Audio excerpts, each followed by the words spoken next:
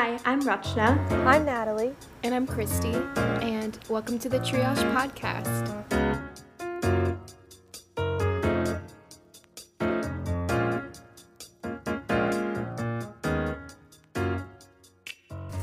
Hi everyone, welcome back to the Triage. We're so excited to have you all with us today. We will be continuing our Social Determinants of Health series, and today's episode will be focusing on food and community and social context. We feel like these two factors really interconnect very well, and this is our first episode in which we'll be talking about two social determinants of health in one episode. But as we mentioned before, we do feel like a lot of the social determinants of health are interrelated and could be connected to each other very easily. To break down our two factors today, food, the two main components of food are hunger and access to healthy food options, and the multiple components of community and social context are social integration, support systems, community engagement, discrimination, and stress. Yeah, so we have, kind of like our last episodes, we have a few examples of what makes up these different parts of the social determinants of health and how they can lead to negative health outcomes.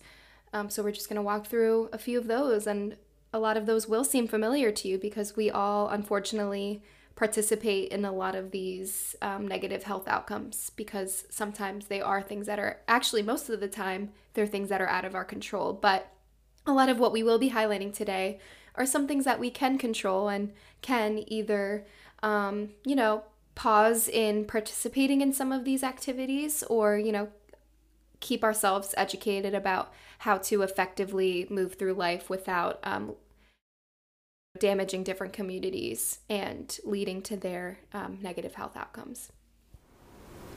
Yeah, and the first thing that we really wanted to touch upon in this episode was volunteerism. So we all know from college there's so many people going on these mission trips where they were traveling to some other country and just helping and volunteering with the communities over there. And it kind of makes us reflect, especially during these times when these mission trips can't be happening, on are these mission trips really actually helping the community as much as that we think that they are, or we would hope that they would be. And especially with a lot of these mission trips, it does help for the short term when you are going, say it's like a medical trip. It does help for the short term when you're seeing the patients and they are getting access to medical care in that instance. So when we think about the long term, we have to think about, is this sustainable? And especially with COVID, a lot of these mission trips aren't happening anymore. These people can't go and volunteer in these communities, and now these communities don't have any sorts of care. They were relying on these mission trips almost to get the medical care that they needed, but I think it has to come down to making these mission trips better and just making them more goal-oriented and creating more sustainable solutions for these communities. I agree, and I think more emphasis on education before people go on mission trips, whether it be learning the language of the community that they'll be, or languages of the community that they will be serving, and also just thinking about how they can instead focus on making communities rely on them for impact, to focus mission trips or focus volunteer trips on training members of a community in a culturally sensitive way, where we're meeting people where they're at, we're meeting them where their culture is, and not imposing our beliefs or what we think is necessary or the best option, and ensuring that there's longevity in the community and that the community can self-sustain itself without having to rely on volunteerism. Because I know this has been happening a lot, but with nonprofits, even just in the States or in the countries you are in, the goal of nonprofits is to eventually not be here anymore. Nonprofits, if you're doing it for the right reason, you want the communities to be better and you want life to be better for everyone and you want communities to self-sustain themselves. So we have to think about that too as well. Like, if nonprofits or volunteer organizations are focusing on having communities rely on them, you have to think about why they're there in the first place, which is interesting. I really like that perspective, and I could talk about this for so long. I get very frustrated with this because the intention is there, but we always have to talk about intention versus impact. And with this this entire like ideology, I guess, one, there's so much money being spent that could just be invested into the community. That's a huge thing. And number two, probably my biggest thing, is that why are you getting on a plane to help a community when you have the ability to give back to the community that's right next door to you? Not that people who are going to these, participating in these mission trips are bad of heart. It's the opposite. They have really big hearts and they want to give back, and this is the way that they know how. And I think it's on us as a society to make it more normalized, I guess, of giving back to your own community. And a huge way of doing that, which people don't always realize, is investing money, because that's the most important thing. And I don't necessarily mean building a community structure yourself, but donating to nonprofits in your community who have the tools, have the knowledge, have the ability, have the social connections to make the changes they want, but they lack funding. That's always a huge issue, is that they lack funding. And we're also going to talk about, too, with meal donations as well. That's a huge thing. So the difference between food charity and food justice is something that we're all learning a little bit more about. So food charity is something we're all really familiar with. It's the process of going to a food bank, maybe, and volunteering with your community.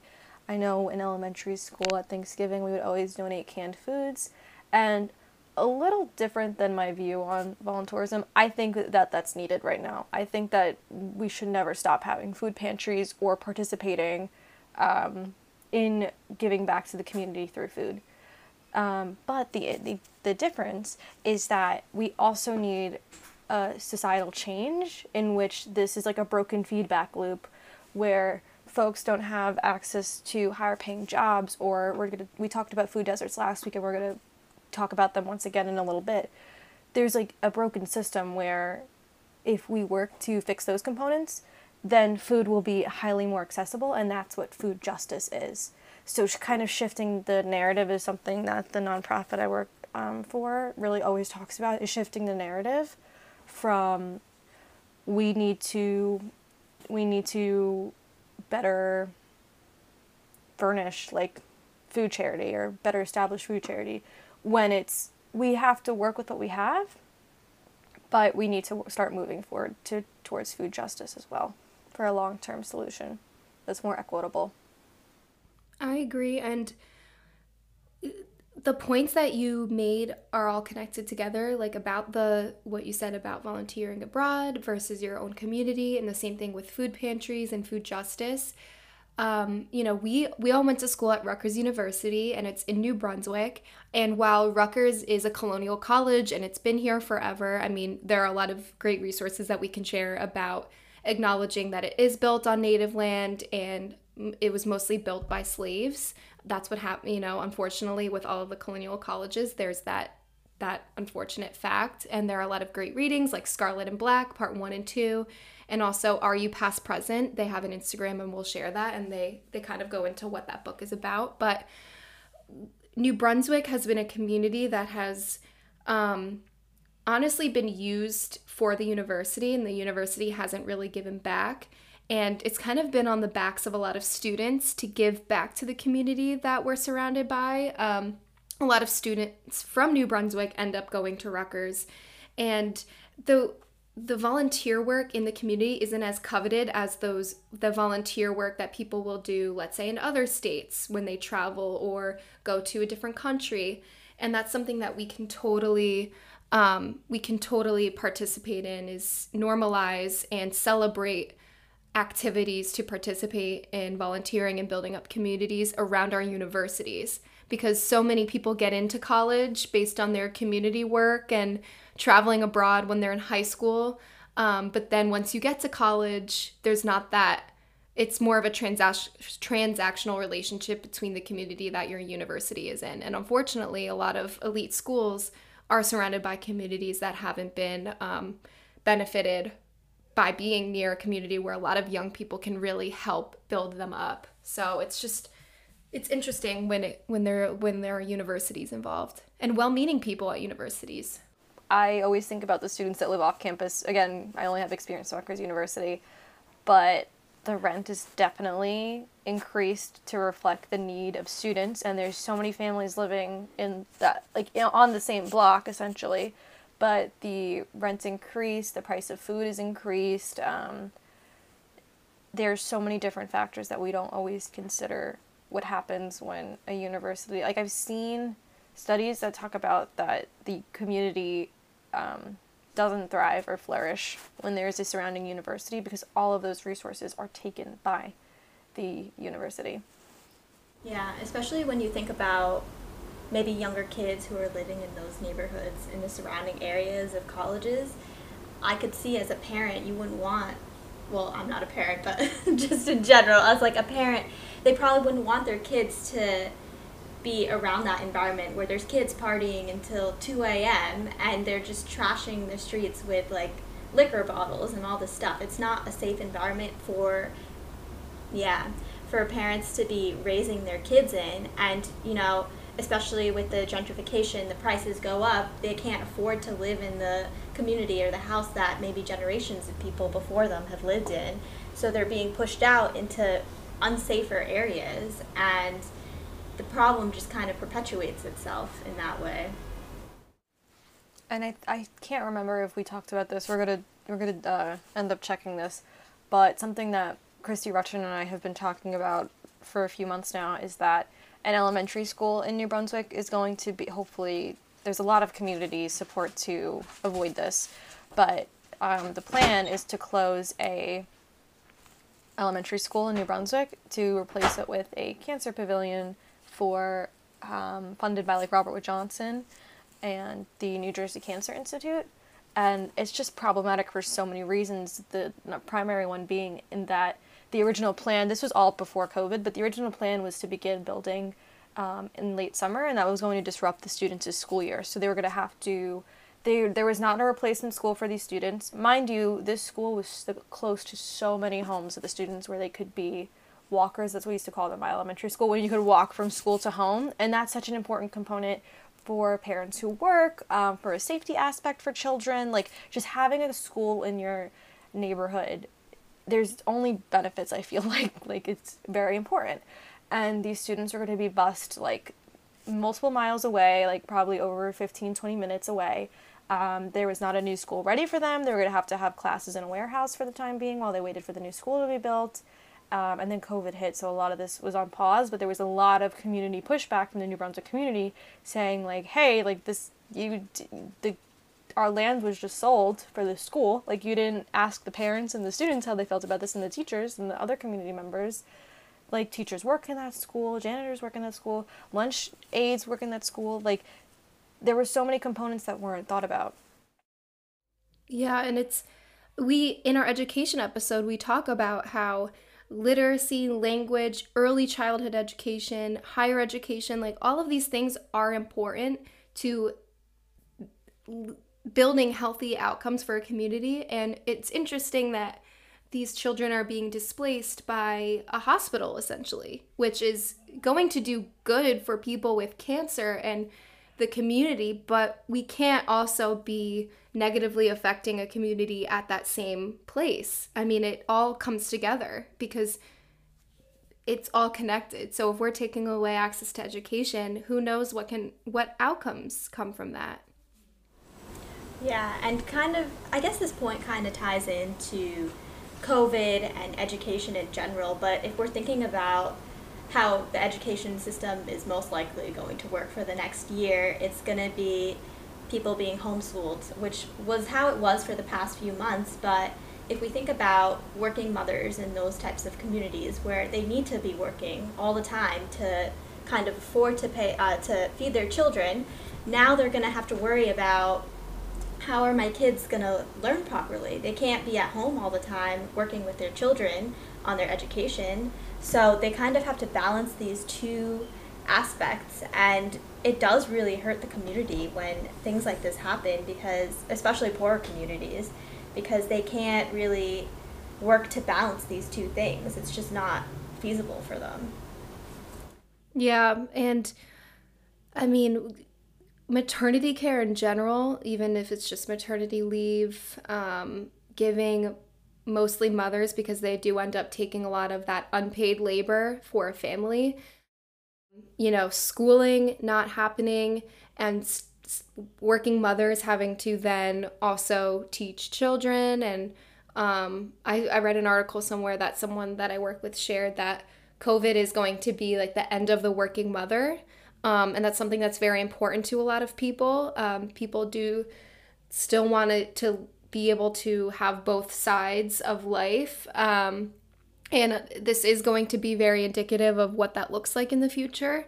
But even just in New Jersey and in New Brunswick, like as we're on the topic of like the community and the hospitals that surround it and what the policies in place are, a lot of students who were healthcare focused at Rutgers were very focused on maternity care and reproductive care in general, because it is very important to the New Jersey community.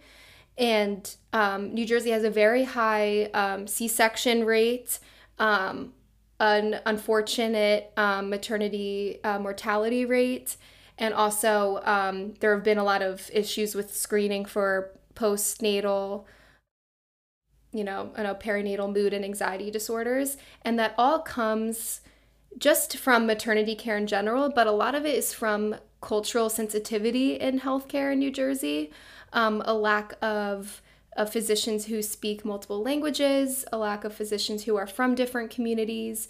And a lot of that is in New Brunswick as well, where we all went to school. And it's in the same community where the children are losing access to their quality education, where there's gentrification getting pushed in from the university. And so it's all tied together, but it really does all fall back to the community and social context, because humans are not all the same and need and have different needs. And if most maternity care is only focused on white women and people from that community, then the outcomes of mothers and children are going to look a lot different for different types of people. So, unfortunately, we just see it so much in New Jersey. So another aspect that's been plaguing communities is having healthy access to food. If you think about America in general, obesity is such an epidemic that's just lasted for so long, and unfortunately, it kind of makes sense. If you go to the grocery store, if you're trying to buy vegetables, it actually all adds up. It's more expensive than it should be. And if you go to like a McDonald's or Burger King, you can get a meal for like under $5. So unfortunately, for people who are poorer, they just can't afford to buy healthy foods in order to help their kids have like a healthier lifestyle.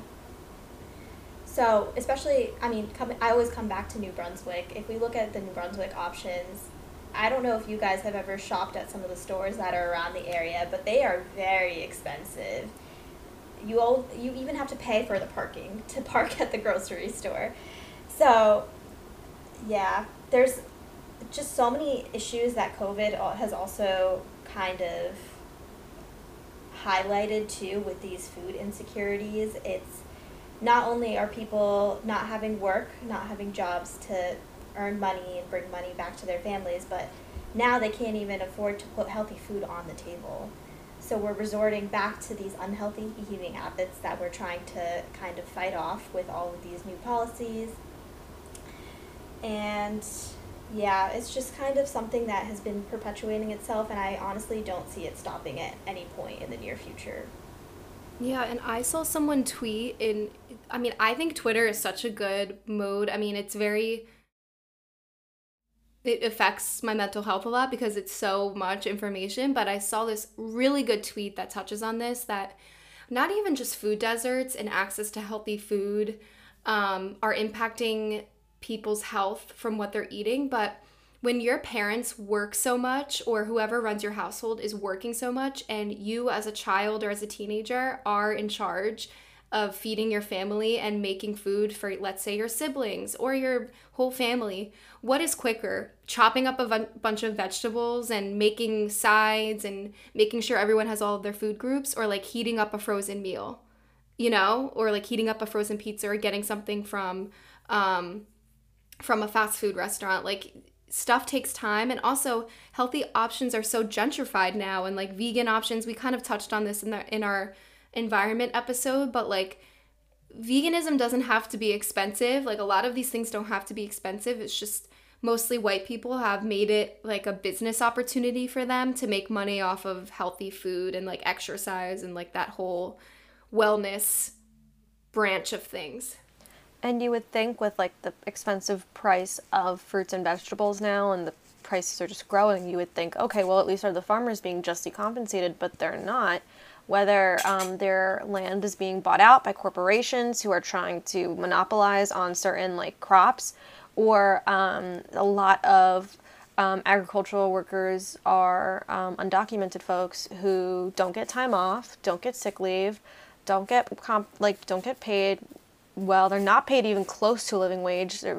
And what's the result? It's like that leads to stress, which leads to affecting their home life, which is no access to health care. It's just that broken cycle of just not being justly compensated, not being treated fairly, like having your human rights compromised. And then that cycle just continues when the food is charged at such a high price. So it just continues.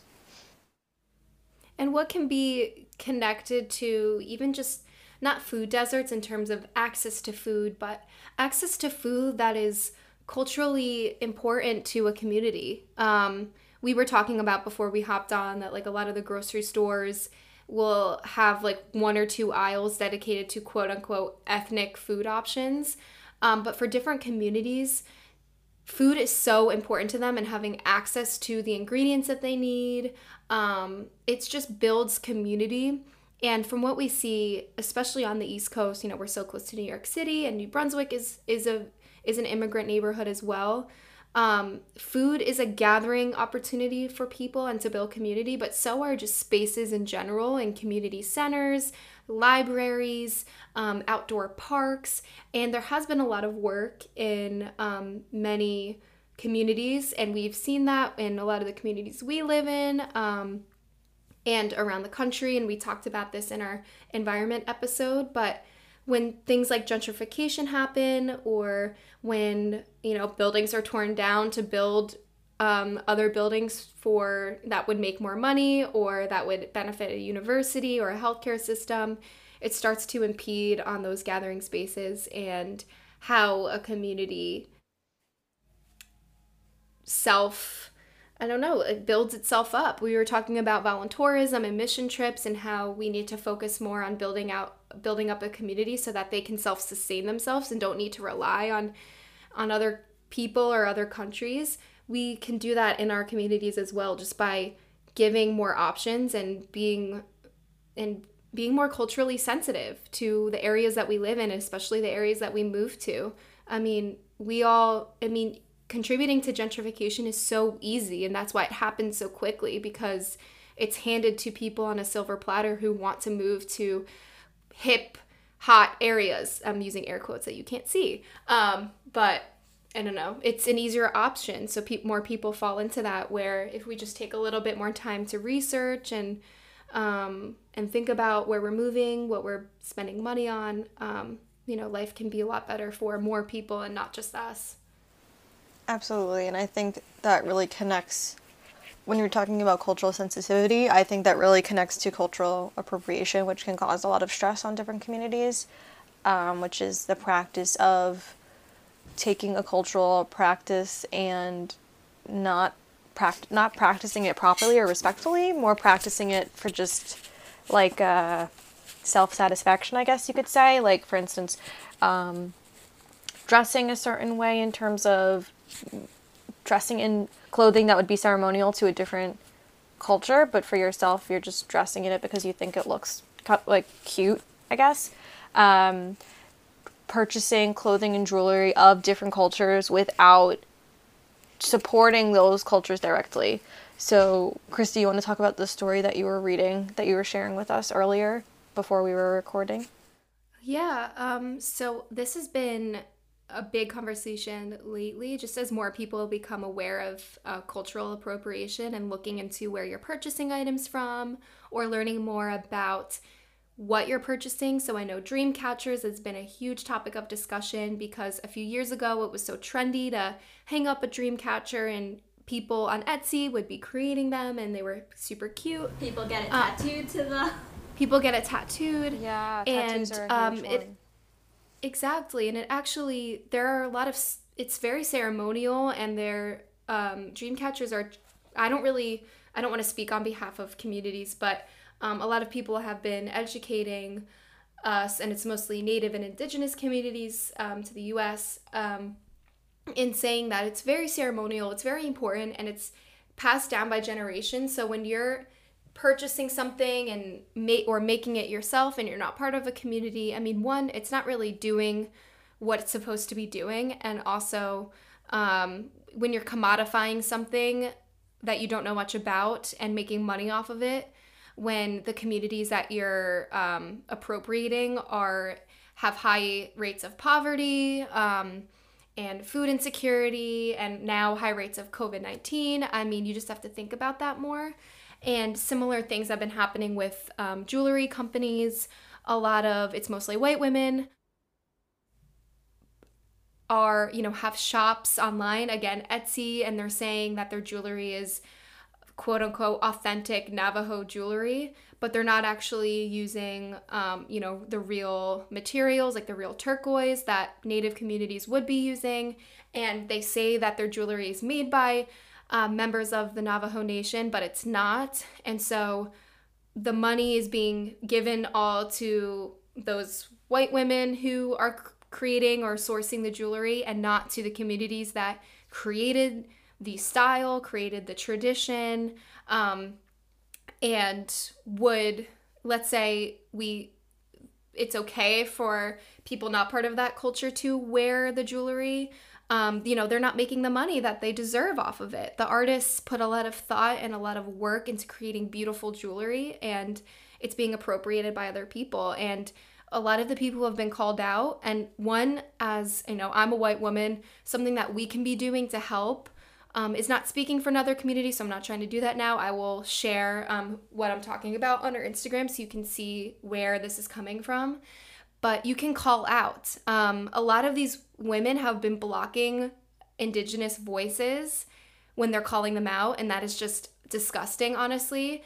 And unfortunately, you do have that privilege as a white person to comment and not get blocked from some of these people. So something that I've been doing is commenting and calling out and saying, you're culturally appropriating, you're not listening to Native voices. And that's something that you can do with your privilege, is use your voice, use your privilege to call people out. And unfortunately, the one woman I'm thinking of in particular has been making fun of people and suing people, threatening to sue people. And it's just I don't know, unbelievable that someone really is that tied to the money that they make off of another community.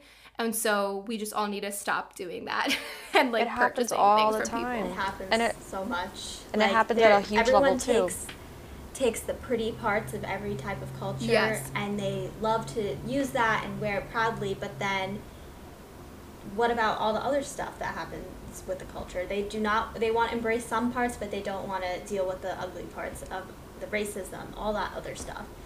So, I don't know, it's just so sad to see. And one example that I think of when I think about cultural appropriation is the whole Elizabeth Warren thing. How, I don't know how long it was now at this point, a year or two ago, where she said she had Native American ancestry and it ended up only being 1%. But she was just trying to use the example, or the benefit of saying, yes, I am a cultural woman, and my ancestors are Native American. She was trying to use that for her political platform without actually having any of the culture tied to and associated with it. And it's just so sad. Or helping people from the culture. Exactly. I Yeah. was just going to say that as well. So it's just so crazy to see how people try to take advantage of all these different aspects of the community, but then refuse to help the communities out. And I think everything that that we talked about today kind of all leads to generational trauma. Not having food available, not having maternity care and access to healthy food during pregnancy, not being able to feed their kids the proper amount of food, not being able to educate them. Their schools are being torn down by hospitals. All of this stuff is just kind of leading to this generational trauma where poverty kind of perpetuates itself, and the generations they're falling, they're sliding down, and they can't kind of get themselves back up on their feet. Yeah, and then it ties back to that capitalistic ideal that we're all taught of, like, well, you have to pick yourself up by your bootstraps and just keep on going. And it's like, that's There's impossible. self-accountability. Yeah, and like that's impossible without community support and access to good food, because one, your community is what surrounds you like 24 hours of the day. And two, food is literally how we get through this life. It's what nourishes us. It's what allows us to focus in school and at our jobs. So without that, It allows us to celebrate our culture. yeah, how can we, oh my gosh, yeah. Like when I was growing up, like we would love to go to Syrian restaurants that's like one of my favorite memories, is like for my grandma's birthday every single year, we would always go to this one Syrian restaurant in my town. And I can't imagine like what those birthdays would be like if that was taken from us. And that's what's happening in different places across America, are these like foods are being either appropriated in terms of just like commodified and like sold at like such a higher price, or like just different cultural food places are being shut down because of they're being bought out and then being replaced with like a Burger King or something like crazy like that. You know what I mean? Like, Exactly. yeah. And I think about every time we want to end one of our episodes, we try to have some sort of action item or resource for you to look into. So we'll link a bunch of resources, but just looking at what we talked about today, I think of two main things, or three main things. One, all of these social determinants of health that we talk about, I feel like a few years ago when we learned population health, and correct me if I'm wrong, Natalie, from your public health background, but we were kind of taught that behavior was on the individual and the social determinants of health were on like our own choices, and we have accountability to change that. But in reality, everything we're really talking about in these episodes are not really in our control, especially if we don't have privilege. But when we do have privilege, we do have the opportunity to impact these things that are uncontrollable for many people. So when I think about, we talk about cultural appropriation a lot in this episode.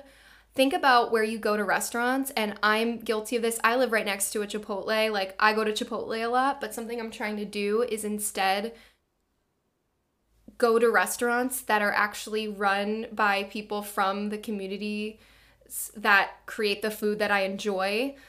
So that's something that we all can do if we're privileged enough to do that, is actually eat food from people who are from the areas or have some sort of connection to the areas of where this food is created. And also for things like a lot of workout classes have been appropriated. Like I think of yoga a lot. Like now you think of mostly white women doing yoga, where that's not the case.